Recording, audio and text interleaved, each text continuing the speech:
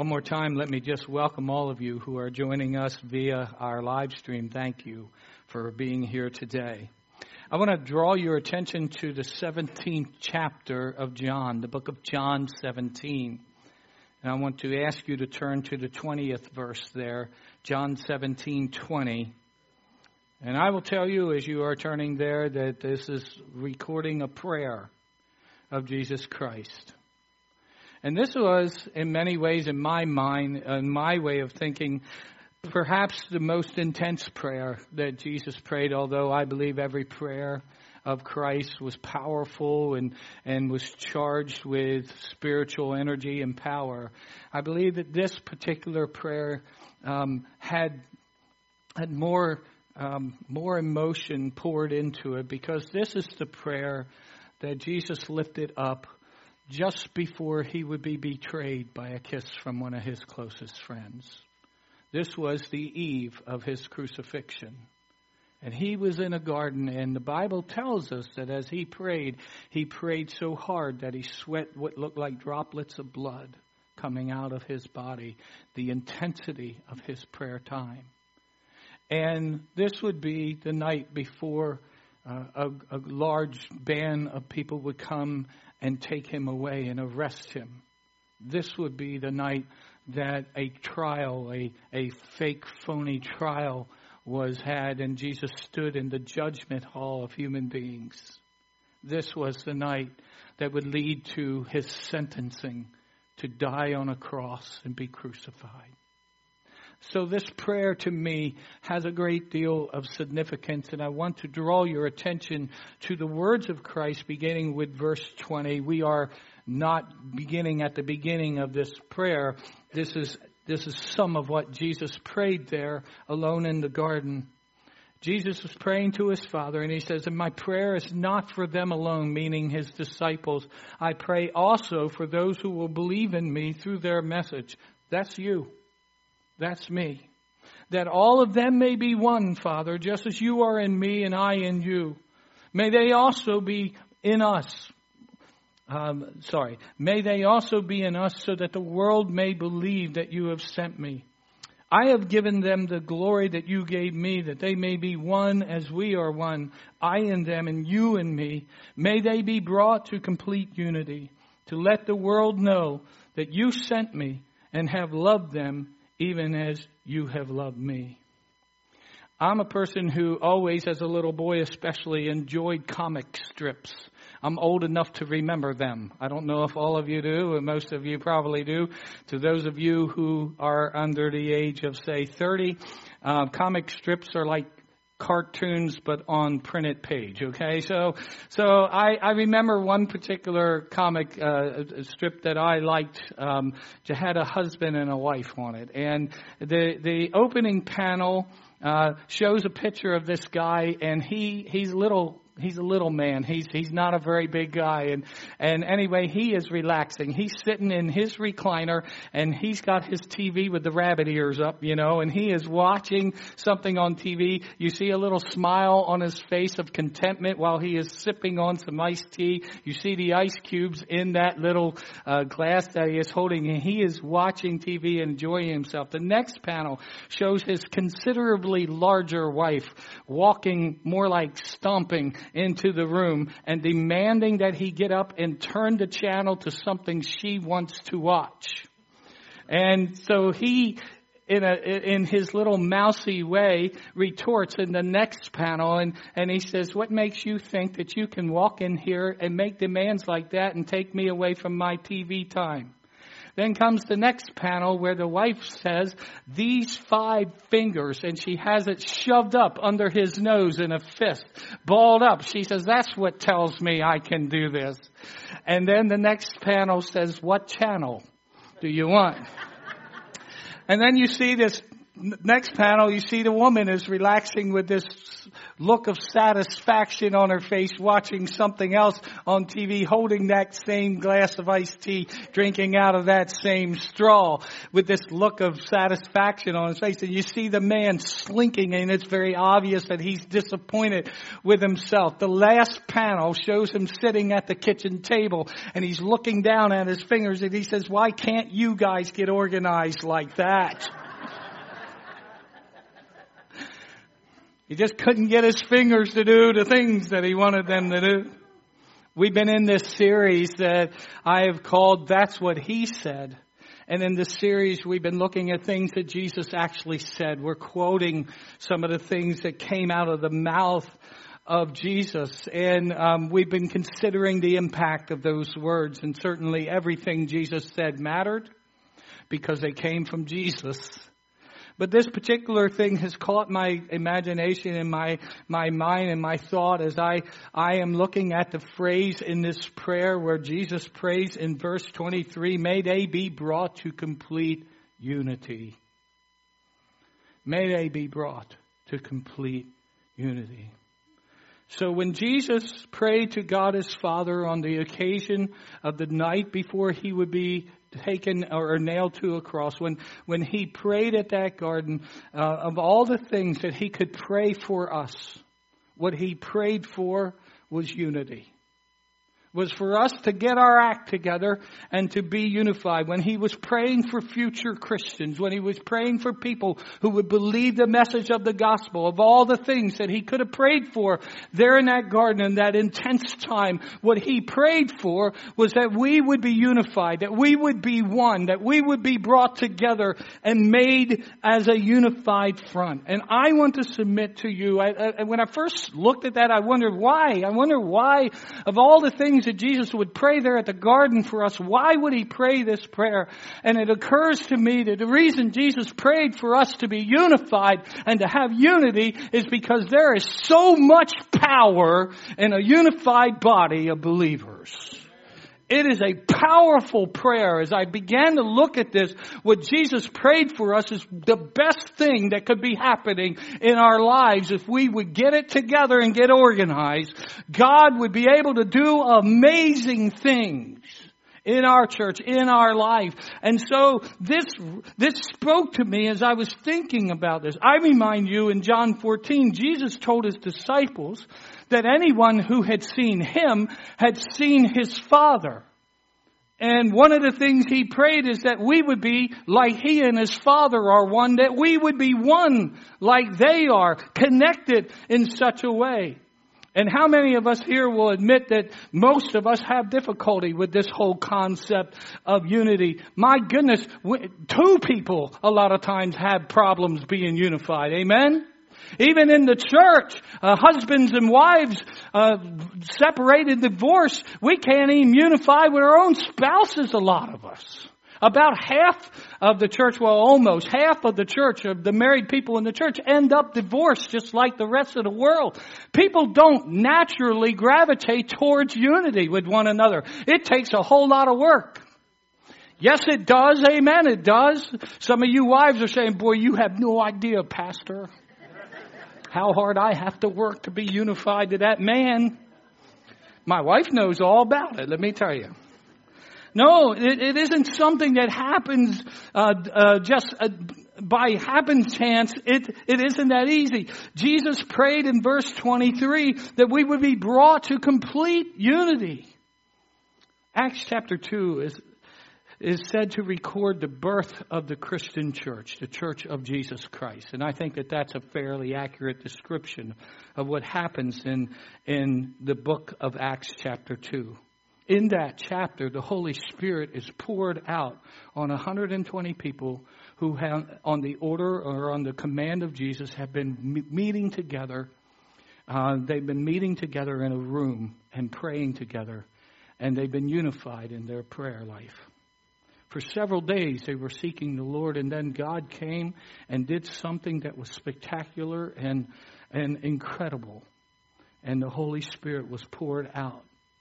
The end of Acts chapter 2 have some incredible verses describing the very first moments of that early church, the very first days of that early church. Acts chapter 2, verse 42, they devoted themselves to the apostles' teaching and to the fellowship and to the breaking of bread and to prayer. Everyone was filled with awe, and many wonders and miraculous signs were done by the apostles. All the believers were together and had everything in common, selling their possessions and goods. They gave to anyone as he had need.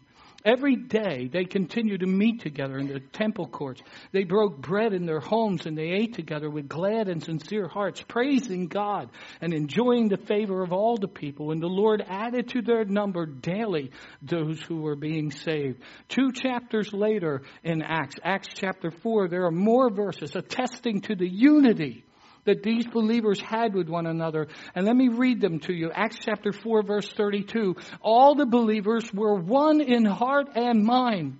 No one claimed that any of his possessions was his own, but they shared everything they had. With great power, the apostles continued to testify to the resurrection of the Lord Jesus, and much grace was upon them all. There were no needy persons among them, for from time to time those who owned lands or houses sold them and brought the money from the sales and put it at the apostles' feet, and it was distributed to anyone as he had need. Can I be really frank with you for a few moments and just tell you I have never attended, much less pastored, a church like that? I haven't. That's not been my experience, and I suspect it's not been your experience to be in a church that is like that. If this wasn't in God's Word, if this wasn't the Bible, I might be tempted to say, I don't think that this kind of thing can happen where people come together with that kind of one-minded purpose and one-hearted love for one another. I might say that people can't do that it's impossible. But I can't say that. I can't say that because the Bible tells us it happened. I can't say that it's an exaggeration and a parable to make a point. No, it is printed in your Bible as a historic fact. This is what happened in the early church. The church, by the way, where you come from. Because if you're part of a Bible-believing church, your roots go all the way back to the days when the Holy Spirit was poured out on people in such a way that they lived like this.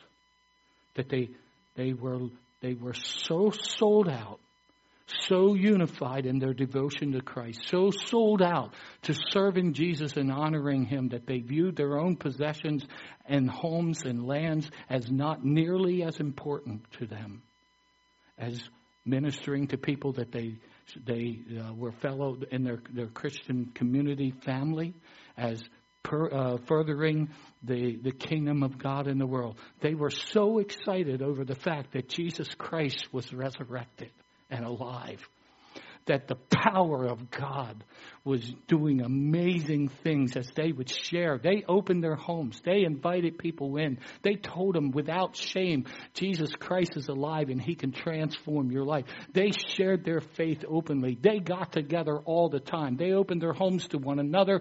They gathered together. They ate together. They prayed together. They devoted themselves to the Word of God. This is some church. It is on fire. And because they were so unified, this created for the Holy Spirit this wide open channel. It would be like going up to one of these fire hydrants and screwing on a big large hose and letting it all flow. They created that atmosphere so that the power of God was powerfully moving. God's Spirit was able to just go uninterrupted, unencumbered, and to do things that only God can do. Miracles happen every single day. People were healed on the spot miraculously. Miracles of all kinds were happening. Signs and wonders were happening in their worship services. They joyfully worshiped the Lord. There was no sort of standing back and crossing the arms and saying, "Go ahead, bless me, I dare you." It wasn't any of that. They came excited to church. They had church. They worshiped. I think they would have scared half of us to death I think you'd have to be a modern day snake handler to be comfortable in this church. I mean, these people were expressive in their worship.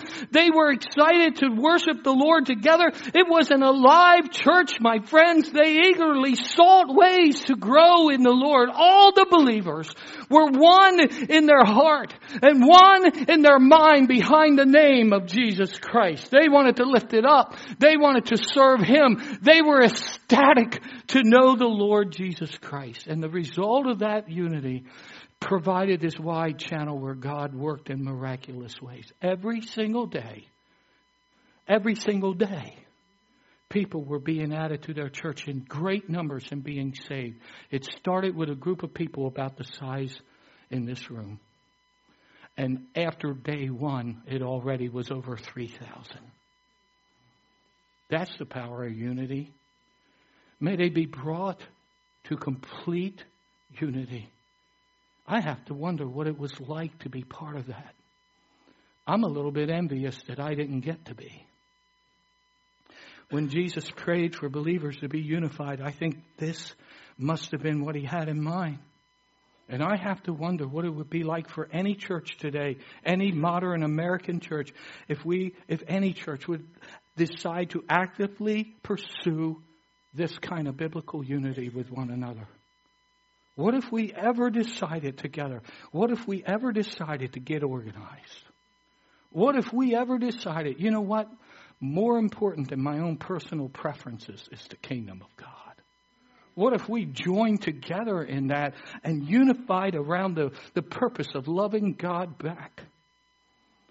Printed on our wall. We print it on the outside of our wall. I preach about it to you all the time. Most of you have this whole sermon memorized by now about how important it is to love God with all that we are. And I will tell you, if we could just unify with that, just that, if we could just get it in our heads, let's love God with all that we are. If we would just do that, I think the changes that would occur in our church would be mind-blowing. I don't know that we would have words for what God would do. And so I have to wonder what would happen to a modern day church who would pursue biblical unity. Would that church see more manifestations of God's holy power in our midst? I think we would. I think we would be one of those places where God just was moving in such a powerful way that people, the moment they stepped foot on the property, would sense the presence of the Almighty right here. Let me say something to you very quickly, and this is free. I won't charge you for this. Let me tell you something. One day we will be in the presence of Almighty God. We will see Him. And I promise you the effect of that, just being in His presence, will blow your circuitry. You won't know what to do. So here's what you're going to do. You're going to fall on your face. You're going to be overwhelmed by the glory of this God. You're going to be overwhelmed by the presence of His power. I've had the privilege of being in a few places and times when I don't know how else to word it, when it felt like God just started filling the room and I almost couldn't breathe because of His power. And I have felt my knees go weak, and I have felt myself say, Ken, get low. Get as low as you can go. Because His majesty had entered, and I had to worship. What would happen if the church would hunger and thirst after just that together? Oh, the presence of the Lord. Oh, the things that would happen if people knew. Do you think if a church had that going on in a manifestation of God working in that way and the sense of God's presence like that, do you think the world would beat a path to the doors of that church? I do. Because here's what I know. We may look at our country and say, you know, we're going as a country in a wrong direction and bad things are happening. And I do believe that. But people are still people. And they were created with a void for God and a hunger for God. And if they knew of a place where they could truly encounter the presence of the Lord, they would come here even if they wouldn't know what they were doing with it. Because the presence of God is that powerful. The presence of God is that amazing. And I have to wonder what would happen. I think we would get to see the miraculous signs and wonders of God's presence. Not some kind of production, not some man-made thing, not some show, but real power from God being poured out and real life transformation happening. And that's what I long for.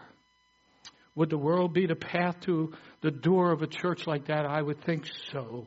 Would there be real joy in the praise and worship? Yeah, you bet there would. Would there be so much going on in that particular church that even the local government and maybe even further would take notice? That's what happened in the early church. They got the attention of the governmental officials because, man, stuff was happening there. Would you and I want to be part of that kind of church? I know I would. So please hear me today, church. So powerful is real unity, biblical unity, that even a few small steps in the direction on our part towards real unity would dramatically expand our impact on the world around us. Conversely, just a small shift in a direction away from being unified, this unity would have the potential to destroy us.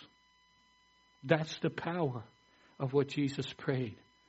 May they be brought to complete unity. Jesus said that. Jesus prayed that.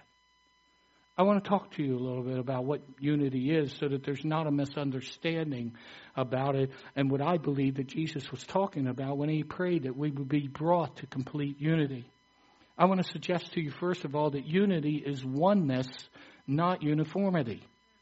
Oneness, not uniformity. Verses 22 and 23, I have given them the glory that you gave me, that they may be one as we are one, I and them and you and me. There have been some in the church who have had the mistaken understanding that unity means thinking the same thoughts, sharing the same convictions, having the same preferences, liking the same music, wearing the same kind of clothes and looking the same.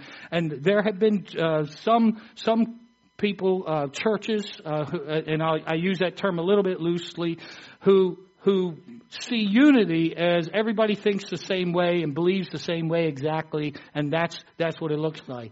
I want to quote Leslie Flynn in her book, Great Church Fights, and this is the mantra. This is kind of what the mantra sounds like. Believe as I believe, no more, no less. That I am right and no one else confess. Feel as I feel. Think as I think. Eat as I eat and drink as I drink. Look as I look and do as I do. Then I'll have fellowship with you. That's not unity. That's uniformity.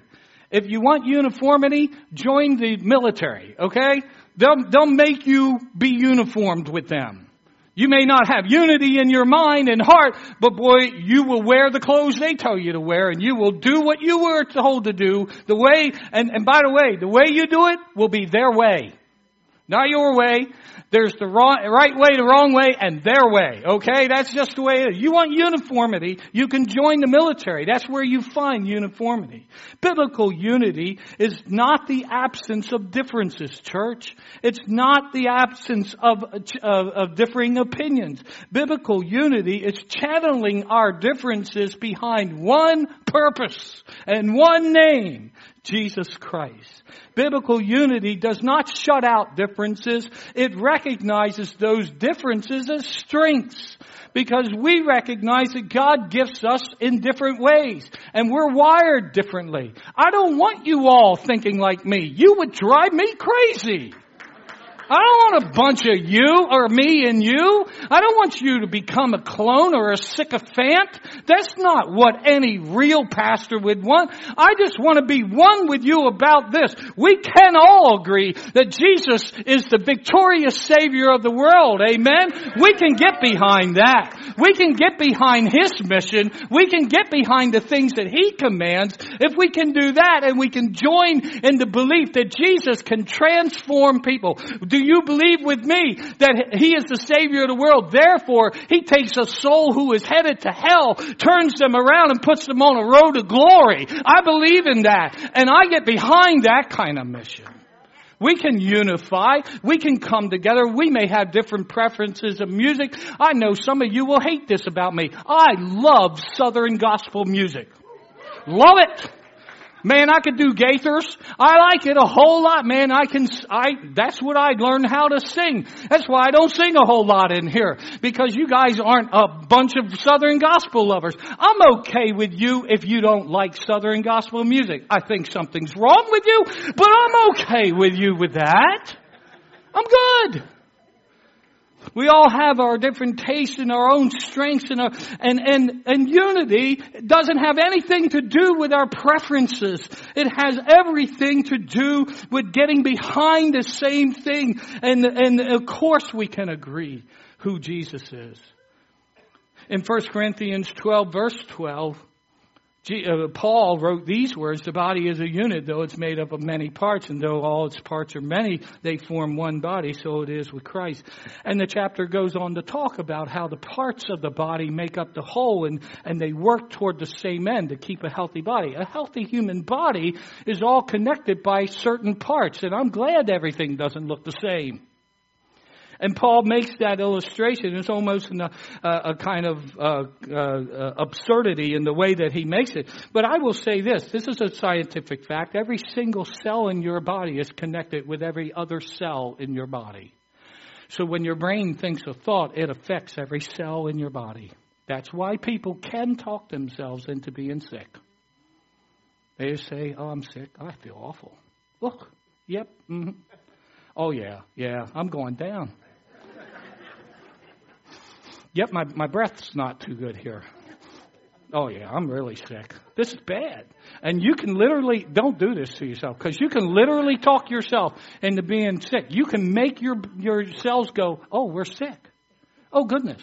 And your cells will start to react to your thoughts. Because every cell is connected to every cell. So even your little toe will go, oh, we're sick. Okay? That's going to happen. All right? When you smash your little toe, I hope you don't do it, because let me tell you, if that's on your bucket list, things to do before you die, smash your little toe, scratch it. It's a bummer. It hurts, okay? But when you smash your little toe, all your cells become aware, hey, something bad happened way down there. That's not good. And your whole body gives attention to that part that's hurt. Like when I was attempting one day to do some carpentry work, and I slammed my thumb with a hammer. Man, I had a framing hammer, and I wailed it, man. It blew up. Blood was going everywhere. And what happens when that happens? My whole body had the attention of my poor thumb. I'm sticking it in my mouth. Why do we do that? I have to put it in my mouth. And my body wanted to say things. It was bad. That's how it works. Why? Because we're unified. Our cells are unified. Our bodies are unified. Your nose is unified with your knee. And that's just the way it is. And in the body of Christ, real unity works like that. When one hurts, we all sense it, we all know it, and we all respond to it. When one is in need, we all respond. That's what that early church did. You don't have a need. You don't have a need. I'm glad I found out about that. Let me share. I have an abundance. And that was just, they were so in love with Jesus, so in love with one another. They were so unified. They worked like this. That illustration that Paul made is wonderful, and he asked some absurd questions later on in 1 Corinthians chapter 12, verse 17. If the whole body were an eye, where would the sense of hearing be? If the whole body were an ear, where would the sense of smell be? But in fact, God has arranged the parts of the body, every one of them, just as He wanted them to be. If they were all one part, where would the body be? So can I say this lovingly to you? Unity is not about uniformity, and it's also not all about you. It's about being together and unified behind things. Secondly, I'm going to move to my second point because I'm preaching too long. Secondly, unity is a gift of God, not a human achievement. There's a sense in which unity is a gift of God and not a human achievement. My siblings and I are unified together because we happen to come from the same mom and dad. My brothers and sisters and I have the same blood flowing through our veins. We have Dusa blood. And so just by virtue of them being related to me and me being related to them, not because I picked them, not because they picked me, I'm unified with them. I'm a Dusa. And nothing I can do or say is going to change that. Oh, I can say you don't belong with me, but I'm still unified with them because I have all the DNA traits that they have. You know, we share that. And that's the way it is. I'm related to them. And none of us can deny, we can say we do, but again, it makes no sense to, because the truth is we're Dusas. And that's just the way it is. I want you to know that the moment you entered into the kingdom of God, you entered into the family of God. And you are linked the same way your cells are linked in your body. You are linked to every single believer on the planet who has ever lived. Those in glory right now, you're linked to them. You are one with them. Every single believer is one with Jesus, one with one another. None of this happened by your human effort. All you did was respond to the offer that Jesus gave for you to become a child of God. After you did that, He did the rest. He made you His family. And you're linked together. And I want to say something to you. Take a look at me for just a second. If you're a believer, you're one with me. Amen. Deal with it. Just deal with it. Because if you're a believer, I'm linked to you. And that's just the way it is. Can we please process this for a moment, because this is important, okay? I won't spend a whole lot of time.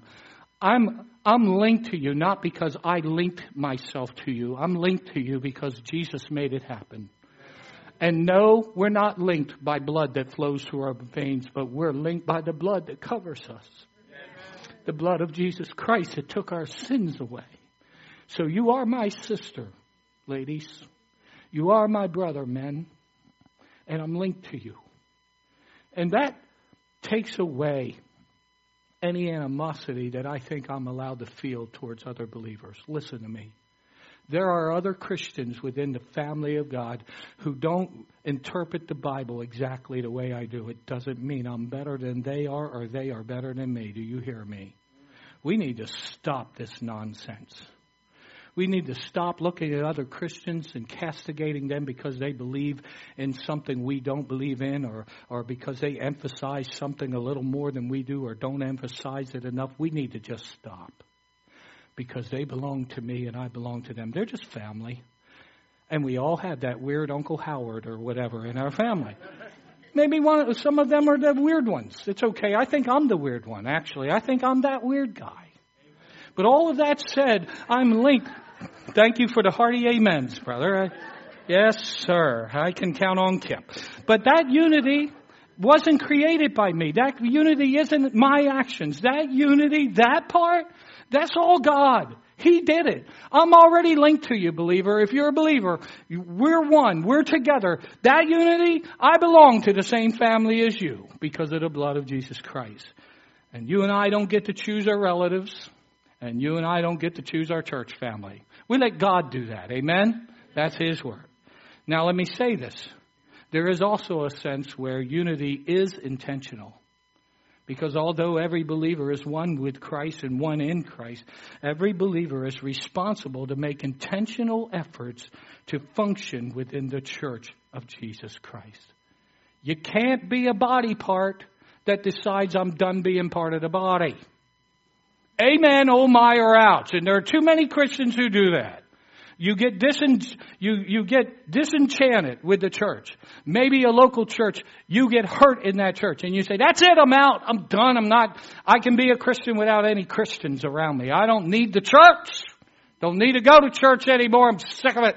I'm just going to go somewhere in nature and enjoy nature. I can experience God there. Yes, you can. Yes, you can experience God there, but you won't experience God's people. And God, as Jesus prayed, that we would be brought into complete unity. Like it or not, we need each other. I need you, you need me. And again, I hope you can deal with that because that's what Christ has called us. And we have a responsibility before God to make intentional efforts to function within the body of Christ. If our church, particular church, is to move closer to biblical unity, then each one of us will have to be intentional about making that happening. John chapter 13, verse 35, by this all men will know that you are my disciples if you love one another. And love is a lot of things at once, right? Sometimes love is really squishy and marshmallowy and makes you float. I love watching young people fall in love. It's awesome. I love that. I love love. It's really cool, man. I chuckle when younger people are falling in love. It's so fun to watch, right? And every once in a while I've gotten to see, like, teen boy A notice that teen young lady B is hot. And it's so cool how they work their network of friends to get talking to the hot chick and then or it can be the other way around. A young lady will notice a young man is good looking and she starts talking to her friends, and all of a sudden the friends are going to this young man and they're talking, and like, she thinks you're pretty. I don't know the word today. Back in my day it was foxy. Okay, yeah. I thought Darlene was foxy. I made sure her friend, and one of her friends is sitting right next to her. I talked to Isa. I said, Isa, I want to take Darlene out. I like her. She's foxy. And I got Darlene to talk to her. Isa to talk to Darlene. And honestly, I'm telling you the truth. I'm not lying. You can ask Darlene. Isa almost had to twist her arm to make her go out with me. See? But that's how I love, because then in my case, I was like a wart. I grew on her, and she eventually.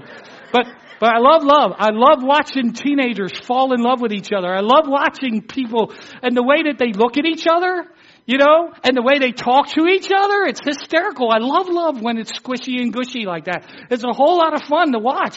It cracks me up. Young adults, and I'll pick on people like Chad's age. I'm not saying this is Chad. I'm using an age Chad, who might meet a dark-haired, beautiful young lady. It could happen, okay? But I'm not talking about Chad, all right? But it's so funny. They'll go out on a date. They'll be together for hours. And then as they're driving home sometimes, they're on the phone. They're still talking. Because that's how love works once in a while, right? And then they get home, they're texting each other. And the way they look at each other, not Chad, but the way they look at each other, the way that they're looking into each other's eyes, that's love. But how many of us know that love can be something different than that too?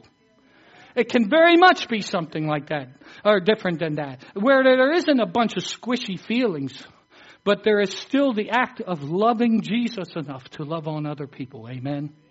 And we know in the size of the church, even this size, this little congregation, even in a church this size, there are people probably sitting in this room right now to get on your nerves. Oh, come on. You know it. And they're not people you're going to be squishy-gushy with all the time. And I get that. But love can be loving somebody more out of an act of will and saying, how can I help that person know that Jesus loves them and I'm with them? How can I unify with them in a biblical sense? We all know that there's times when, and I'll just use this, if a brother in our church should happen to be hurting, something's going on in his life and he's broken, he's hurting, it would be way more appropriate for the men of the church to gather around him. There's appropriate boundaries in this. I'm not trying to cross any of them. I'm just saying that sometimes there's a sense in which unity has to be an intentionality within our body. And I want you to know something. I was thinking about this last night, and I was praying with Andrew, and the thought came to me. It occurred to me as I was praying with Andrew, and Andrew and I were preparing for the service, and we were holding hands to pray together. I love this young man, okay? I'm not trying to embarrass Andrew. I love him. It's a wonderful young man. And I'm praying, and it occurs to me, Ken, you never would have met Andrew were it not for what Jesus did in your life. Jesus put me in Andrew's life and Andrew in my life. Guess what?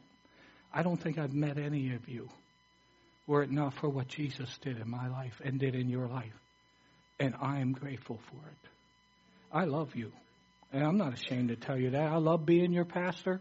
I love you. I love the friendships that I've formed here with you. Darlene and I feel like we are accepted here and loved here and respected here. And we love you for that. And we know why. Something God did for us. And I don't want to just say, I can replace these people, because I can't. I can't replace you. You don't replace family. So I am grateful that I have an opportunity to see what we can do together and unify behind the purposes of God's will. Jesus said that. Jesus prayed that. May they be brought into complete unity. I heard a quote, and I can tell you it's an unknown, the author is unknown, but I thought this quote was pretty funny and kind of apropos for people who are in ministry and working for Christ. Here it is. The reason mountain climbers are tied together is to keep the sane ones from going home. I love that quote. Love that. And speaking of that particular quote, Gerhard E. Frost wrote the following. I don't know who said it. He's talking about the quote, or when or where, but I have chuckled over it and thought about it and quoted it too. With a mountain of mercy behind me and a mountain of mission ahead, I need you, my sister, my brother. I need to be tied to you, and you need me too. We need each other to keep from bolting, fleeing in panic, and returning to the sanity of unbelief.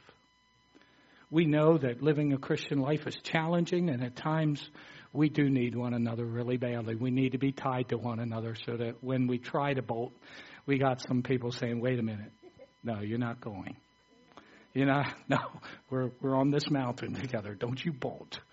Okay, we need that. We need that help with one another. Jesus said it. Jesus prayed it. May they be brought into complete unity.